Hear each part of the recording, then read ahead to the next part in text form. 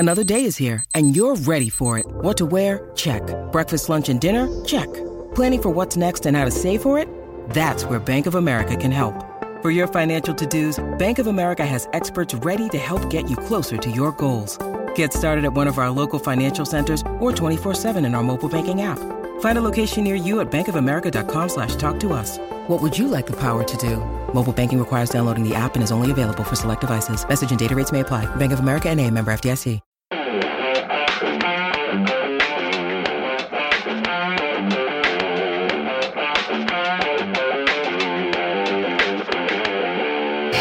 Hello and welcome to the Transfer Window, the podcast that takes you inside the biggest deals at the biggest clubs in world football. I'm Johnny McFarlane, and joining me are our transfer market insiders and pundits extraordinaire, Duncan Castles and Ian McGarry.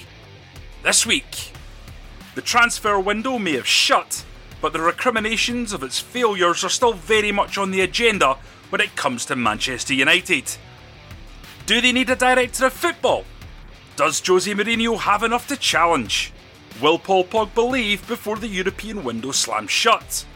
All your questions answered as we take a deep dive into the Old Trafford club's window. Daniel Levy has tied down his main men on golden handcuffs deals and has every reason to see this transfer window as a Spurs success story. But does Maurizio Pochettino share his optimism? With no signings and a delayed stadium project, we ask if Spurs are a club in stasis. And Fulham, Everton, Wolves and Brighton have spent big money over the summer.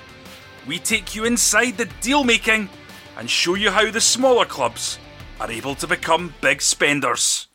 Okay, Duncan, we've been inundated with comments and questions from Manchester United fans on our Twitter account. They were 9th in gross spend in this transfer window behind clubs such as Wolves, Everton and Fulham.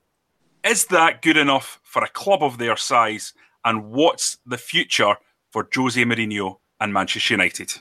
Well, I think Jose Mourinho is very clear and has been very clear for the last couple of months that isn't good enough for a club of their size if the club of that size wants to take on Manchester City and take the Premier League title back. That's what he's been trying to underline for weeks and months. For over half a year since he delivered the transfer list of positions that needed to be strengthened to make them properly competitive for the Premier League title. What was delivered? One of the positions, the key positions, the midfielder, was delivered. €55 million initial signing of Fred, which he's very happy with. And then a young right back, a 19-year-old, at what should turn out to be a bargain price, €22 million. And if you compare that to some of the signings that have happened elsewhere in the Premier League for players probably with significantly less potential, also a good signing, but one that will need development within the team.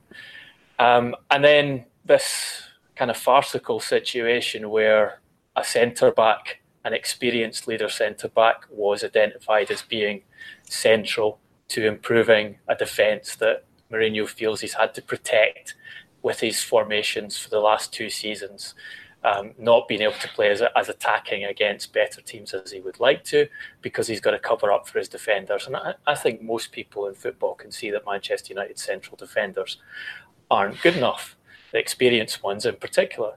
The central defender wasn't delivered. And what do we see on the morning after the transfer window closes? We see a briefing from the Manchester United board about why a centre-back hadn't been signed, handed out to 3 broadsheet newspapers and the BBC, going along pretty familiar lines of these targets were all too expensive, or we tried to get a target such as Yerry Mina and Barcelona, complicated the deal with the conditions they were asking for, and the agent complicated the deal with the agent's fees he was asking for. We tried to get Diego Godin, but Godin used our approach to get a new contract from Atletico Madrid. And we would really, it's not that we don't want to sign a centre-back, we want to sign a really good one, and we'd be happy to pay over £100 million for Rafael Varane if he was available. And Ed Woodward sat down, we'd like you to know, Ed Woodward sat down with Florentino Perez just a few days ago over breakfast and asked him if he'd sell Rafael Varane, and we're disappointed to find out that he wouldn't. That briefing I just find ridiculous and absurd, because Manchester United wanted to get that story out that they tried to sign basically the most expensive, the most talented centre-back in European football, and they tried to do it a few days before the English transfer window concluded. That's not how you do a deal of that magnitude. I mean, I think anyone in football would tell you that Rafael Varane is not available for sale. You would not get him from Real Madrid this window because he is too good and they don't need to sell players of that dimension. But moreover, if you want to do that deal, if you want to even try and do that deal, you get it set up with the player and the agent months in advance. Find out if the player's ready to push to leave the club and try and take advantage of that and put the operation in action early to get the player. And this is something, Manchester United have made errors on in the Ed Woodward era previously. They've been embarrassed in trying to sign Sergio Ramos from Real Madrid. They've been embarrassed in trying to sign Diego Alcantara from Barcelona. We've seen this process of them. They embarrassed themselves trying to get Gareth Bale at the last minute when he was on his way to Real Madrid. We've seen this sort of naivety in the transfer market since Edward Woodward took over as executive vice chairman. And it seems he hasn't learned that lesson and wants to brief that he's still prepared to do those kind of deals because he thinks that will go down well with the media and the Manchester United fan base. I honestly find it incredible that that's the position Manchester United are in a transfer market in a season where everyone knows they have a major challenge ahead of them, both domestically and in Europe. One of the foundational problems for Jose Mourinho since he arrived at Manchester United has been the Glazer family themselves. When they negotiated the terms of Sir Alex Ferguson's departure, Fergie said that he would only leave if he could choose a successor, which he did, obviously, as we all know. The chosen one, David Moyes. He was not the choice of the Glazer family. And the two Glazer brothers who are directly involved in administrative positions at Old Trafford, wanted to be more, let's just say, have a bigger say in the football department. And by that I mean in transfers, both in and out. They therefore starved Moyes of funds, effectively set him up to fail because they didn't want him because he wasn't their choice. They then panicked and brought in Louis van Gaal, who made a complete mess of things, especially in terms of transfers and transfer spend. We saw the mess that Mourinho had to try and clean up when he arrived. And now, after the initial period of having effectively appointed a manager in Sir Alex's image in Mourinho, i.e. a football manager, one who wants to take control of all aspects of the football club, which was exactly what they wanted to avoid and what they wanted to change, they've now reverted to their original plan, which is to interject into the transfer policy. Therefore, they are citing behind the scenes, well, okay then, Mr. Mourinho, you want another centre-half, but you bought Lindelof and Bailly, and they've proven not to be good enough for you. You've been playing other players like Jones and Smalling, who you inherited instead. And again, put that up against injury and form. You've always got to take into account the practicalities from the manager's point of view. But still, there persists a view in the boardroom that Mourinho can't be trusted with transfers, which is ridiculous. This is the most successful manager in terms of titles, in England. In terms of titles won, obviously Guardiola being the most successful in terms of titles won around in his clubs. So Mourinho's got a real problem because there is a resistance to him and to his spending desires in the boardroom. And hence why we've seen a standoff. Hence why we saw Mourinho say after the victory over Leicester City last Friday night that his position should be downgraded to that of head coach because he's no longer a manager in the traditional sense. And remember, Mourinho's someone who's grown up in English football in his two stints at Chelsea and now in his third year at Manchester United with whole philosophy of the old-fashioned manager who does control everything from what tea is served in the training ground to what centre-half is bought in the transfer window. And people will ask, well, why doesn't he just walk away?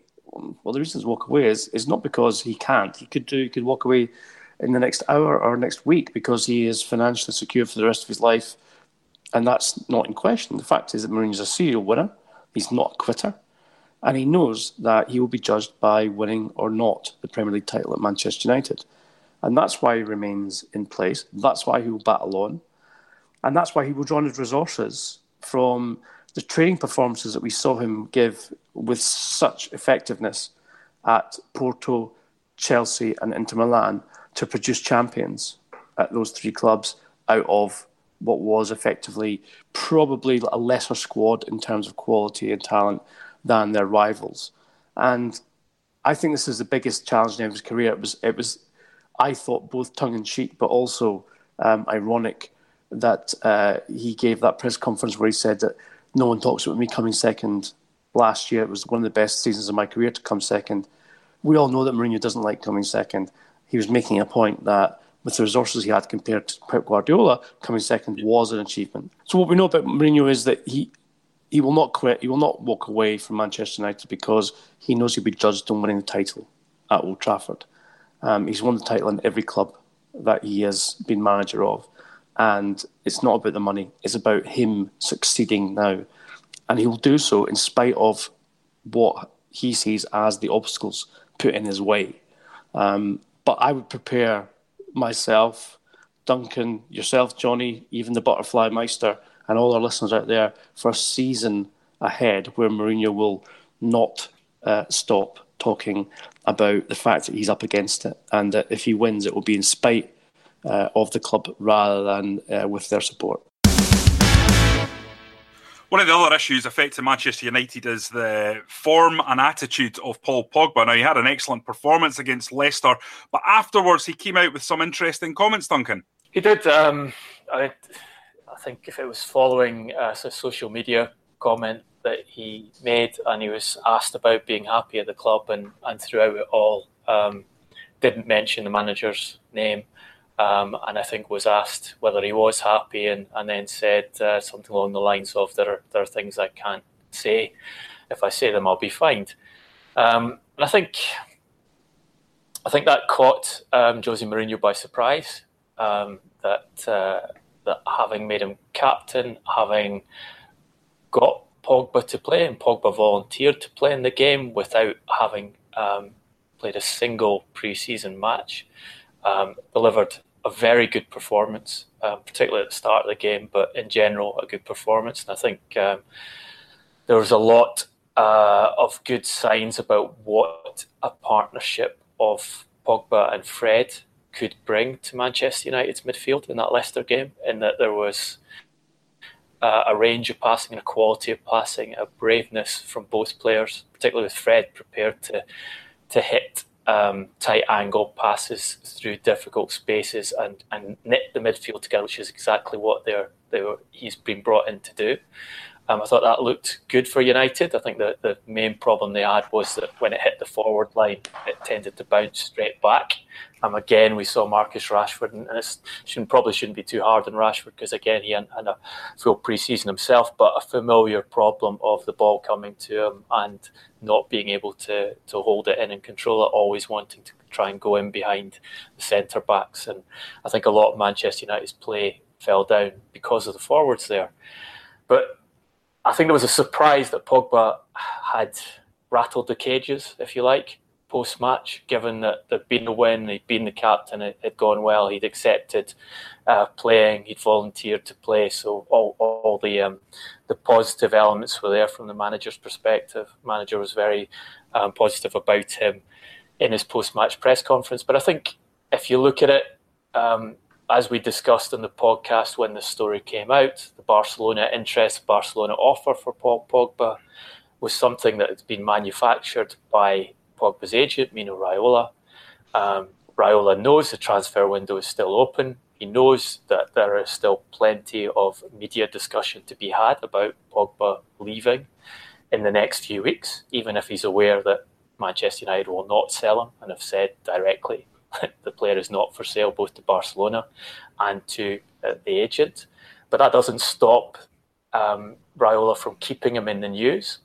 And from that perspective, perhaps what Paul Pogba said to the press post-match was a very handy way of ensuring that the story did remain in the news, and there was still discussion over whether Pogba was happy with Mourinho and how he would perform for him during the season, and whether the outcome would be a transfer away either this month in January. You'll have seen reports talking about Barcelona holding their fire to try and replicate what they did with Philippe Coutinho last January, or next summer. So don't expect that story to go away, because it's in Mino Raiola's interest for that story to stay on the media agenda. Well, the agenda from Raiola as well, Duncan, is very clear, and it's one that time has told the same story over the last few decades.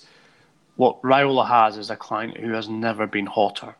He's got the central figure, arguably, in France's World Cup victory as a client. He has willing suitors who would be prepared to test Manchester United in terms of a fee for him. He's got a client who's not entirely 100% happy at the club he's at or with the manager that he's playing for. And we shouldn't forget also that this was catalysed by the fact that a player came in on a bigger salary than Pogba. Pogba was no longer the highest earner at the club, and felt slighted by that. And I think Mino Raiola, obviously in his interest to tell his client that you are better than Alexis Sanchez, you are more of the main player than Alexis Sanchez, and therefore you should be earning more than he does. And so should this end up, and here I am speculating obviously, with Pogba staying beyond the end of August deadline in Europe, then Raiola's agenda is to get Pogba a upgrade in his contract, which sees him become once again the best paid player at Manchester United. And if that happens, I think you'll suddenly see peace break out between Raiola and Manchester United, and between Pogba and Jose Mourinho. Duncan, in terms of the mismanagement that seems to be going on behind the scenes at Manchester United, is there an argument that has been put forward by a few people, I must say, recently, that United require someone who is the spider in the web, the director of football, who's going to organise all these things behind the scenes in a way that Ed Woodward just can't? Look, there's no question that the Manchester United board, as it stands, is desperately short of football experience. So if you go through the real board, i.e. not the extended football club board, which includes Bobby Charlton and Sir Alex Ferguson, both of whom have no executive say in decision makings at Manchester United and are there essentially for show. None of the real board members have ever been employed by a football club before they became board members at Manchester United. So they do need, there is an argument that a director of football, someone added to that board who is a football specialist, who knows the transfer market inside out, who knows how to organise and run a club, is important to them, or will be important to them going down the line. When they took Jose Mourinho, they essentially went back to the Sir Alex Ferguson model of one of the very few managers left in modern football who can both coach and manage, i.e. manage, be the director of football, take on all those roles. And that's what Mourinho has done. The interview he gave me around this time last year, one of the first things he talked about was how he had to change the infrastructure of the club and upgrade things like the medical department, deal with the scouting department, deal with recruitment, and was prepared to do all of those things. And those, in most clubs these days, are handled by a director of football, with the manager actually just being a coach dealing with the first team. Interestingly, Manchester United looked at hiring a director of football while they were in that interim period of deciding if they were going to sack Louis van Gaal, when they were going to sack him, and what they were going to replace him with. Because Mourinho had to wait a long time, remember, to get that job. He signalled to Manchester United that he was interested in doing it, but they did not appoint him, and there was a lot of internal dispute within the board over the right direction to go. I don't think it's any coincidence that the idea of a director of football is being floated just after a window in which Manchester United fans are extremely unhappy about the performance of the board, that the gross spend of the club was 77 million euros and leaving them in ninth place in the Premier League. So it does suit the club to go back to that idea of director of football and have names like Fabio Paratici who at Juventus and Monchi at AS Roma circulated as potential candidates. What I would say is, and also having it emphasised how rigorous their recruitment process will be, and that no stone will go unturned in finding the right man. What I would say is that Ed Woodward did something like this. He didn't go as far as appointing a director of football, but he did completely overhaul the scouting department when he came into the club. And he essentially used a London recruitment company, not sports specialists, to come up with a list of scouts, top scouts that United should hire. And they ended up with an incredibly top-heavy department of over 50 scouts, which I talked to a lot of people in football about, and they're shocked at the way that department operates and the way it was appointed, the number of people involved in it. They feel that it's ridiculously overstaffed for the needs of a club like Manchester United and the way modern scouting is done. So I think I'd put an asterisk against the director of football recruitment process and say that you would want to see them being a lot more astute in how they go about appointing football specialists this time, if they're going to do it, than they were with the scouting department they put in place. And certainly not go to a London recruitment company and ask them and pay them a lot of money to come up with what they say will be the best director of football in European football. Moving to North London and Spurs, they have held on to their manager in this transfer window by the skin of their teeth after interest from Real Madrid.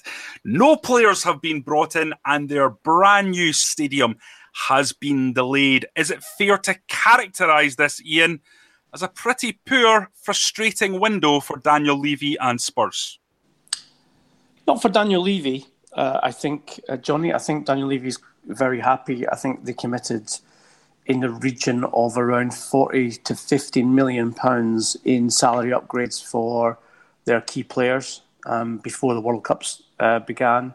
So Harry Kane, Dele Alli, Christian Eriksen, Heung-min Son all signed new deals before. And as you mentioned, Mauricio Pochettino, the glue that holds that squad together, also signed a new contract and was dissuaded by Daniel Levy from joining Real Madrid.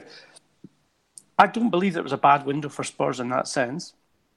Having been party to many elite dressing rooms during my time in football, there are certain players who welcome competition, but those are your elite players. And in the case of Spurs, that would be Kane, Ali and Eriksen, I would say, who want to see the club progress by recruiting new players because they are very safe and solid in their belief that their place in the team is, that the old cliche, first on the team sheet. And those three players would certainly be first on the team sheet, along with Hugo Lloris at Tottenham. But so other players coming in to improve the squad would be welcome to them. However, other players at Tottenham right now, for instance, Kieran Trippier, who had an outstanding World Cup with England, will be very happy that he's not being challenged on his place in the team, and so for him, he will be quite happy to basically come back to England and take up the place that he left off last season. And from that perspective, I think Spurs business, and we've got to remember as well that in the last 10 years, Spurs have been seen as a selling club almost year after year. We saw them lose their best player on the last day of the window for a huge amount of money, and obviously Gareth Bale, Luka Modric were two examples of that. However, the stadium is a very much different and very much more significant matter of negativity in this whole story, because Daniel Levy and the Spurs board promised not just the fans, but Mauricio Pochettino and the players, they'd be playing in a brand new 62,000-seater stadium by the 2018-2019 season. We've heard drip feeds of problems in the construction, etc., which have been going on now for the past 6 to 9 months. And that has been a distraction for them. We saw the season where they played their home games at Wembley last year, where they failed to replicate the title challenge that they have managed to produce in the 2 previous seasons. And again, look, no one can say with any certainty that it was because it was Wembley or whatever else. But what you can say with absolute fact is that when you look at statistics borne out through decades of research and statistics, that teams tend to win more points at home than they win away. So if you're effectively playing your home games away from home, then your title challenge will be affected. What we've learned both today and over the last couple of weeks is that Spurs have had to take alternative, let's just say, put in place alternative arrangements for home games to be played at Wembley up until the end of October. Now, in a way, that's worse than playing the whole season at Wembley, because at least you know what's in front of you. When your preparation starts and you think you're going to be playing at White Hart Lane, and then you're not, and then you're playing at Wembley, and then it's Wembley for the first 2 home games, and maybe it's the third, and maybe it's not, maybe it's the fourth, and then maybe you're coming back to White Hart Lane, and again, it's very disruptive for the manager and for his players. And that will definitely affect their ability to challenge for trophies this season, specifically the Premier League title. So I think that this has been mismanaged by Levy. I know that construction work is never, a kind of a set thing. You can never guarantee that something's going to be delivered on time. However, I do think that come the end of the season, should Spurs finish with a disappointing campaign, whether it be Champions League, Cup campaigns, or Premier League, or all of the above, then Pochettino will be within his right to say to Levy, look, I put my faith in you. You said I couldn't move to Real Madrid. You promised me this, this, and this. You didn't deliver on any of it. Now, if I want to, and there's no guarantee, as we know, that Julian Lopetegui will survive more than a season at Real Madrid, now it's my turn. I get to choose what I do because you didn't deliver for me. And I think of all the things that have happened to Spurs in the last month, 2 months, in terms of lack of transfers, upgrades of contracts, and the stadium thing, that what happens this time next year with Pochettino will be key to, if you like, the results and the consequences of what's happening right now. I think Pochettino's press conference this week was interesting, where he was obviously asked about not having any players come in, and he pointed out and said that the stadium wasn't a £400 million project, it was a £1 billion project. He clearly wanted to underline how much of the club's resources had gone into the stadium rather than the squad that he's expected to deliver trophies with. And he wants to deliver trophies with. I mean, he was very pointed at the end of last season, talking about how it's time for Tottenham to go to another level. I think Ian's right in that Daniel Levy has, from his perspective, so far, it's been a successful transfer window for him in that he's retained all of his top players. He's not quite out of the woods there in that were Paris Saint-Germain, for example, to go through with proposed move for Christian Eriksen, there could be a big decision for him to make as to whether he would retain Eriksen, or who's so far refused to sign a new contract, and getting to the stage where he could force a move, certainly in the next summer transfer window. Whether a big offer for him was to come in, they would take it. And, Christian Eriksen is going to almost certainly move to a bigger club before too long. So Levy will have to factor that in. He hasn't been as successful in moving players out. So Toby Alderweireld was clearly for sale.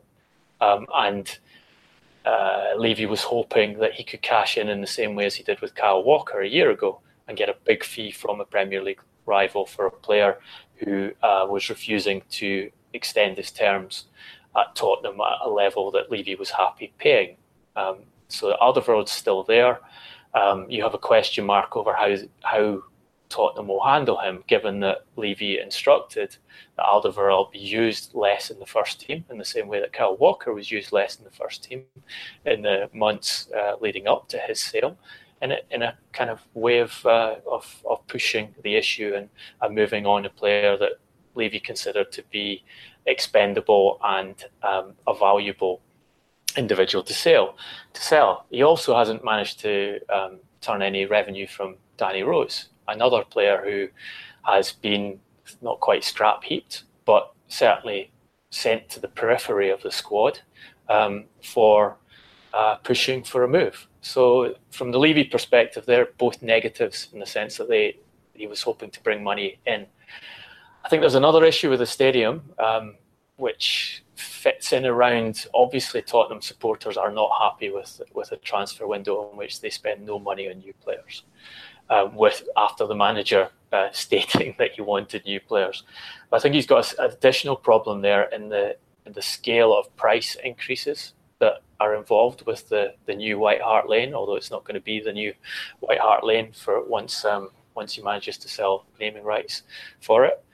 And that, again, is something he's going to have to handle very carefully, because if you push the prices up too high for a new stadium where you're trying to sell significant extra capacity at a period in which the fans aren't happy with performances, maybe you don't sell those tickets, and then the books on what has become, according to Pochettino, a £1 billion stadium build look even worse than you expected them to be. And that, of course, can feed back into the team, what contracts you're able to offer players you want to keep, and what money you're able to spend on buying new players in the future. So it was always going to be this way with a project of that scale, but I think it is quite delicately poised at the moment. And this season, in which you have a lot of teams competing for Champions League places and no guarantees for anyone, could be pivotal for Tottenham. You look at the players you've mentioned there, Duncan, Danny Rose, Toby Alderweireld and Kyle Walker, in terms of the way they were edged out of the squad. Does that start to make Spurs an unattractive proposition for agents and players, big names, in terms of arriving at the club in future? I don't think they've been an attractive proposition for big names. I don't think they sign big names. I mean, that's one of Mauricio Pochettino's complaints, is that most of the players they have signed have been in a younger age bracket, with the idea that they have the potential to become big names and major stars in European football. And to be fair to Tottenham, they have done that well. You know, they have signed, for example, Victor Wanyama. They got into the club. Wanyama's had injury problems recently, but I think with Wanyama they got a top defensive midfielder who would fit into any of the top four clubs' midfield straight away for a good price. So I don't think the strategy has changed, and I don't think the appeal has changed, and I don't think that's going to happen either, because I don't think Levy is going to put the money on the table to compete directly with Manchester United, Manchester City, Liverpool, for that class of players. I think that's a long way down the line. If the stadium project works, if they sell well, if they manage to win a title, if they manage to completely overhaul the revenues of the club and put them on the same kind of footing as a Liverpool or Manchester City, and that's a big ask. And Daniel Levy is as aware of that as anyone. The other thing about that, Duncan, as well, is that effectively what Levy is, I wouldn't say gambling, because he's not something like gambling man, he's risk averse, but he is toying with Spurs' future here. I think in building the new stadium, he is guaranteeing that Spurs will be able to compete on a financial level in terms of their gross revenue year in, year out with the top four. But an 18% rise in season tickets for any fan, any club, will cause people to wince if they don't feel they're getting value for money, i.e. they're not getting the investment from the club in terms of new players. Everyone knows about the lucrative nature of the broadcasting contract, which is the gift that keeps on giving to English football in the top flight.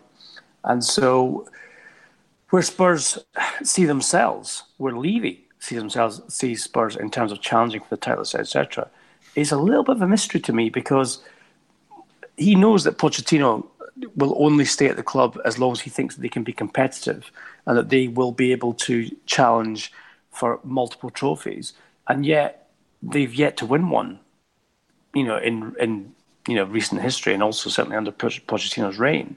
And therefore, they need to step up. They do need to elevate themselves to a level whereby they are seen as serial contenders, in a way that they can see the North London rivals Arsenal as depreciating on that level. So it's a bit of I say it, for someone who's risk averse, it's a gamble for Levy to have responded in this way, and it will be, I think, very intriguing to see how the season plays out in terms of Pochettino, because what I don't see out there for Tottenham is a successor like Pochettino to take his place, if you like, in terms of ambition, youth, and vibrancy that he brings to that Tottenham squad.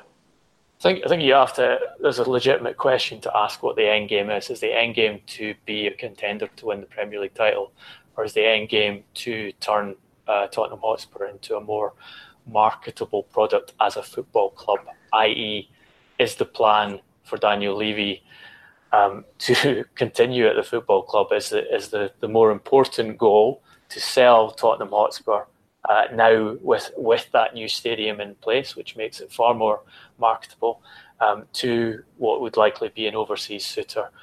Because what you can offer at present is a club that's in the Champions League, has a very good squad, has a brand new, very large stadium in London, and all of those things, as we know, have been attractive to overseas buyers in the past.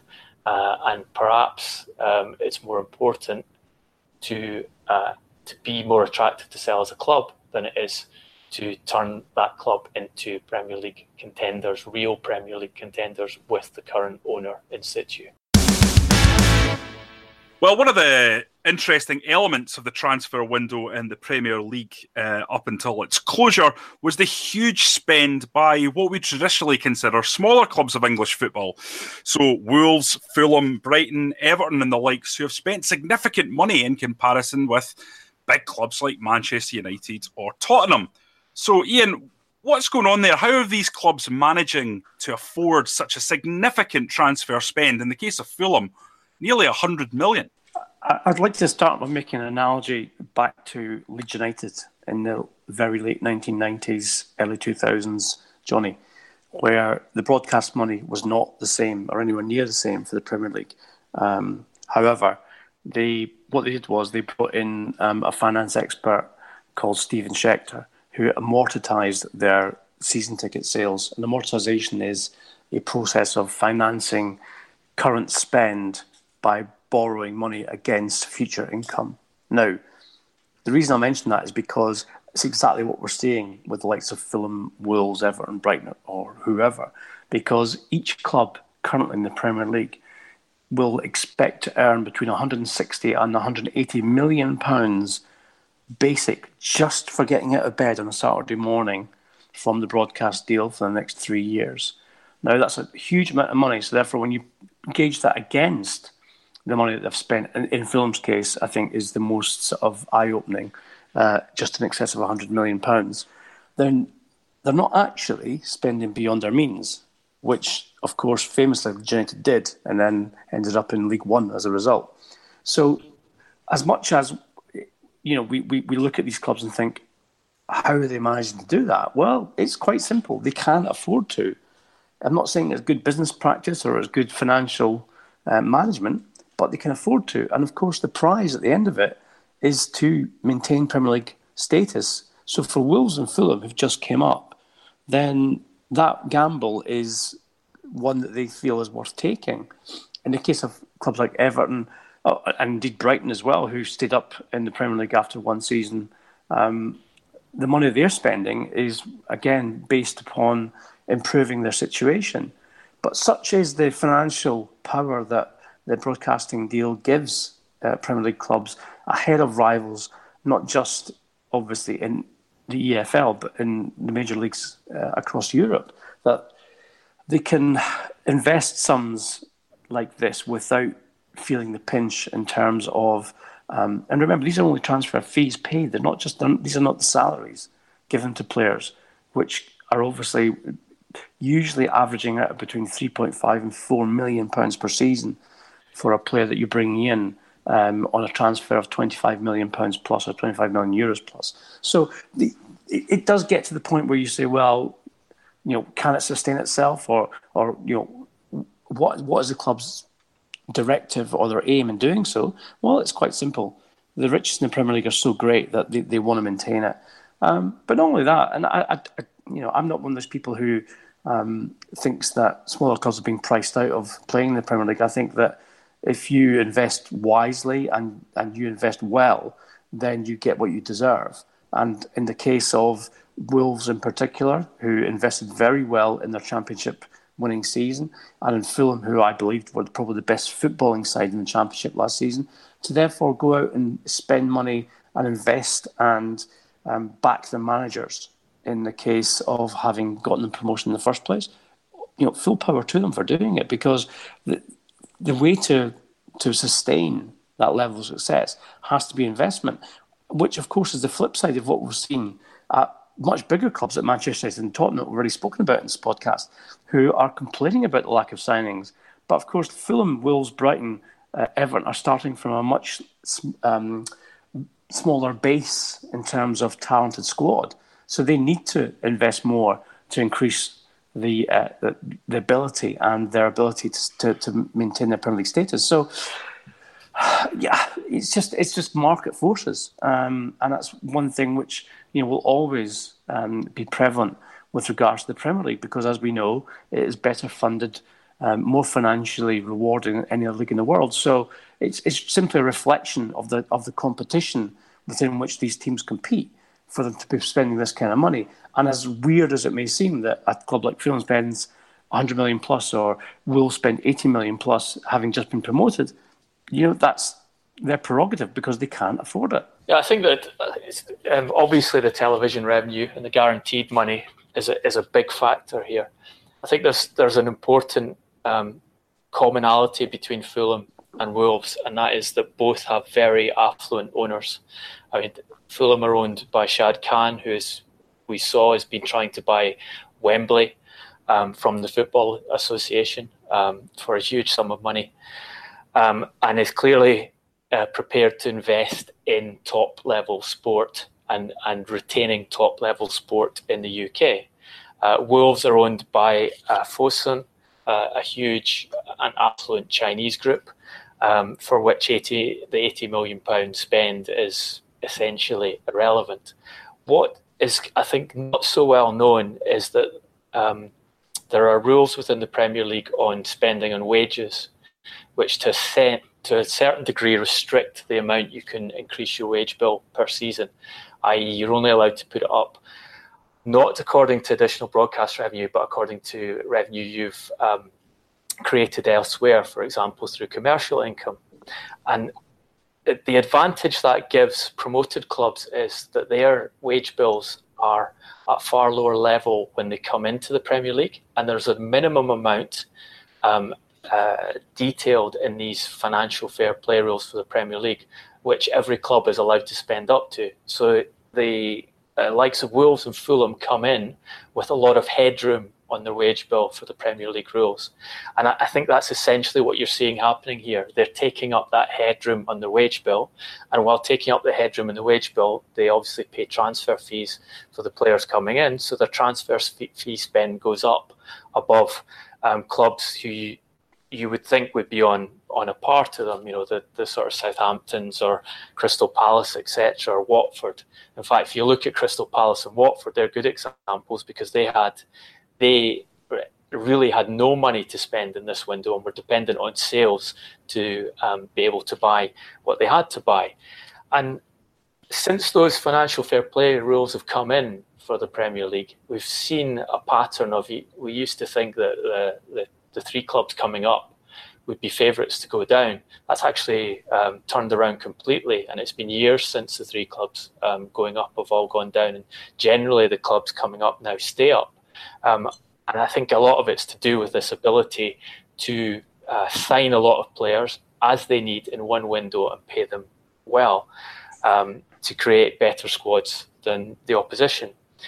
But, looking at the spending, there's still examples of some, crazy spends going on. But talking to someone post-window last week about Southampton, and he was just stunned that Southampton had spent £20 million on Danny Ings, a forward who has failed at Liverpool and has had 2 serious knee injuries in recent seasons. I mean, that's kind of unless Southampton knows something about Danny Ings' condition and expect him to suddenly step up in performance, that kind of strikes you as some of the old style Premier League spending of just really overvaluing a player, particularly English players, and paying way over the top for someone who is unlikely to deliver the performances you require in the division. And with Southampton, they almost went down last year, so they actually need to get their spending right to give themselves the chance of remaining in the division this year. And now we move into our legendary quickfire rounds. And today we're going to be discussing the deal of the window. Each of the guys is going to have a top 3, starting with their third, going to their second, and then their best deal of the window. So guys, we're going to start with you, Duncan. Who was your third best signing of the transfer window in the English Premier League? Well, I'm not sure it's third best signing, but what I'd like to identify is sort of 3 players that maybe went under the radar a little bit and should look to be very good value deals. And one of those could be a very good value deal. I think they've done very well in recruiting him in the sense they've managed to get him for Monaco for a limited fee of around €10 million. Is Adama Diakabi, a winger that Huddersfield Town have signed. Extremely talented player, creative, also physically big. A 22-year-old does look like he has serious potential in the Premier League. The one question I would have is whether Huddersfield Town is the right place for him to be. And I'm going to be intrigued to see how he performs for him, because, and this is one of the factors in the transfer window, is you can have a really exceptional player and do a very good deal at a good price. But if you put him in the wrong team and the wrong environment, then you won't see how good the deal was or how good the deal potentially could have been. So watch out for Diakabi this season, see how he does. Ian?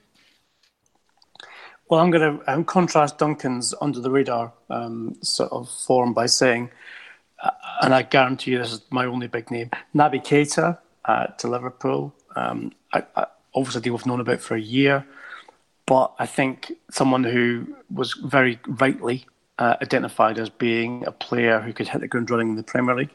I think we saw that already in his performance at the weekend against West Ham. He fulfilled all of the requirements which were expected of him and more. And I think that come the end of the season, I think if Liverpool continue to play well, we'll be looking at him as one of the candidates for player of the season. Yeah, it looked excellent in that game, that 4-0 win over West Ham. Duncan, what's your next choice? I think Diogo Dalot, who Manchester United picked up from Porto for €22 million, I think has the potential to be a fantastic piece of business. Generally considered to be the best fullback of his age in European football. Lots of interest in him. Picked up very early in the sense that he just played his first senior games last season. Kind of exactly the sort of buy that Manchester United have been asking Jose Mourinho to make, in the sense that they're buying young with potentially huge resale value and buying in a category of player who can turn into a top performer and if it works for them, could be a top performer for Manchester United for over a decade.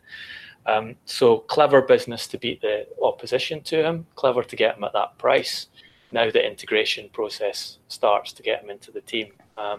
And an interesting contrast to the stories we hear so much of Mourinho only wanting to buy players in their late 20s and only wanting to buy ready-made players, which actually doesn't fit the history of what he's done at Manchester United. It was something I wrote about in the transfer window column for the Daily Record last weekend, which you can find online if you'd like to have a look for it.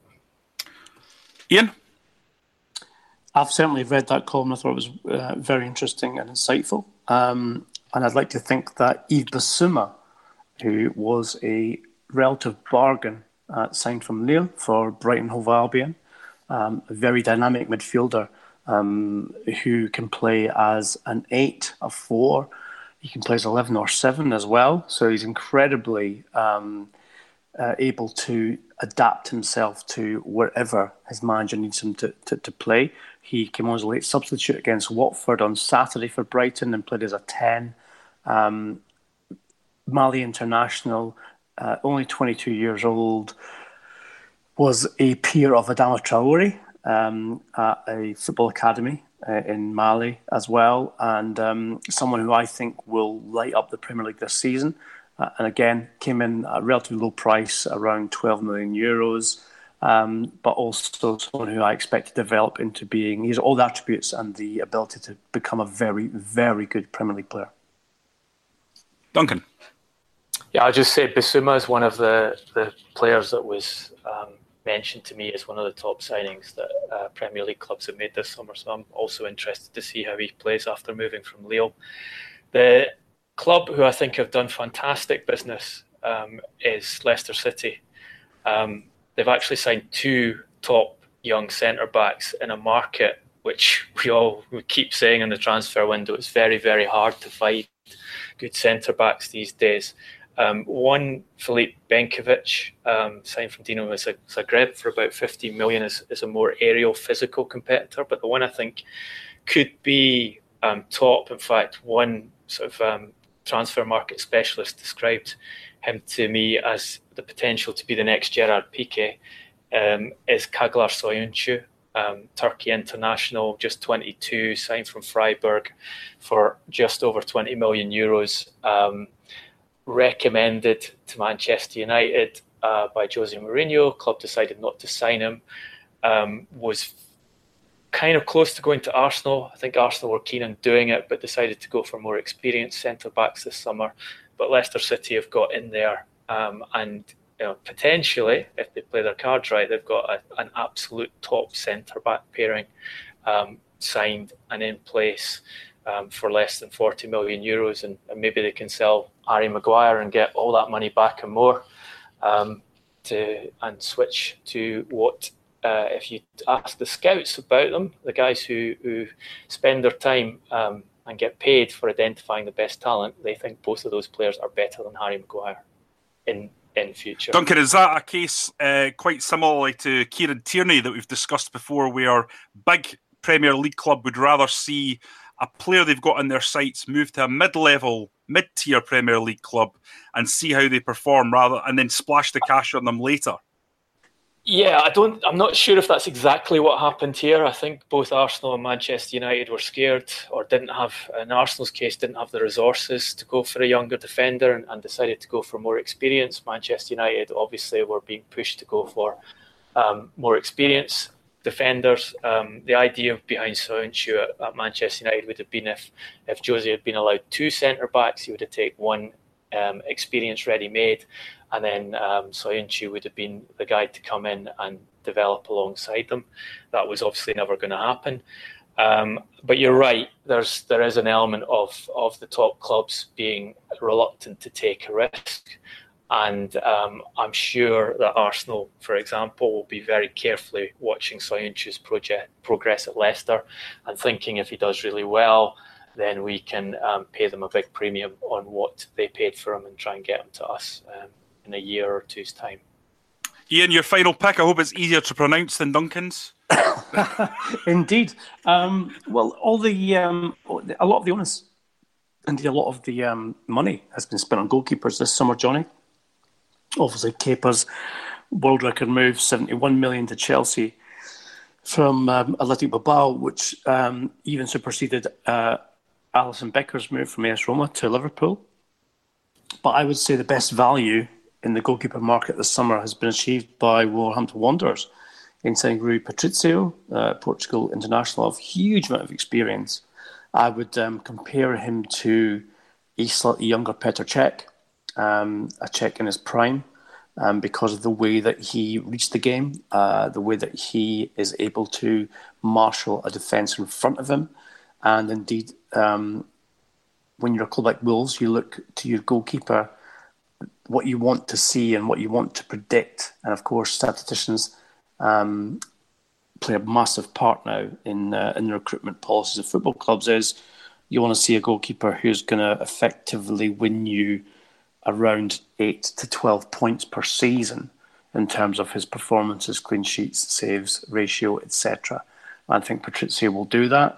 There is obviously still a question mark over the fee because of the ongoing legal dispute with regards to the sporting cause release. But I do believe that Patricio will be, I think, a star amongst the goalkeepers in the Premier League this season, and I wouldn't be surprised if he outshone the likes of Kepa and Alisson, partly because he's going to have more to do playing for Wolves than Alisson or Kepa will have playing for Chelsea and Liverpool respectively. Can we get Johnny to say Kepa's surname? I'd love that to happen. Kepa dude. Johnny, let's go with the Azpilicueta rule. Well, the boys at Chelsea, when he arrived, said, "What's your name?" He said, "Cesar Azpilicueta." And that's fine. We'll call you Dave. And seriously, and that persists to this day. Okay, and with that, I'm going to slam this particular transfer window shut. Just a reminder, we are looking for a sponsor. So if you like the idea of partnering with one of the UK's best football podcasts and talking directly to our listeners about your brand, get in touch through our social media channels. To continue the debate, we are all on Twitter and even have our own transfer window official account at Transfer Podcast. We're trying to build a community on that account, so everyone who follows will get a follow back. To speak to us directly, I'm at Johnny R. McFarlane, and more importantly, our pundits are at Duncan Castles and at Garbo SJ. If you like the podcast, and we know thousands of you do, please give something back by popping onto iTunes and giving us a 5-star review, as this helps us to reach as many listeners as possible. We'll be back next Tuesday before 3 p.m. Until next time, thanks for listening.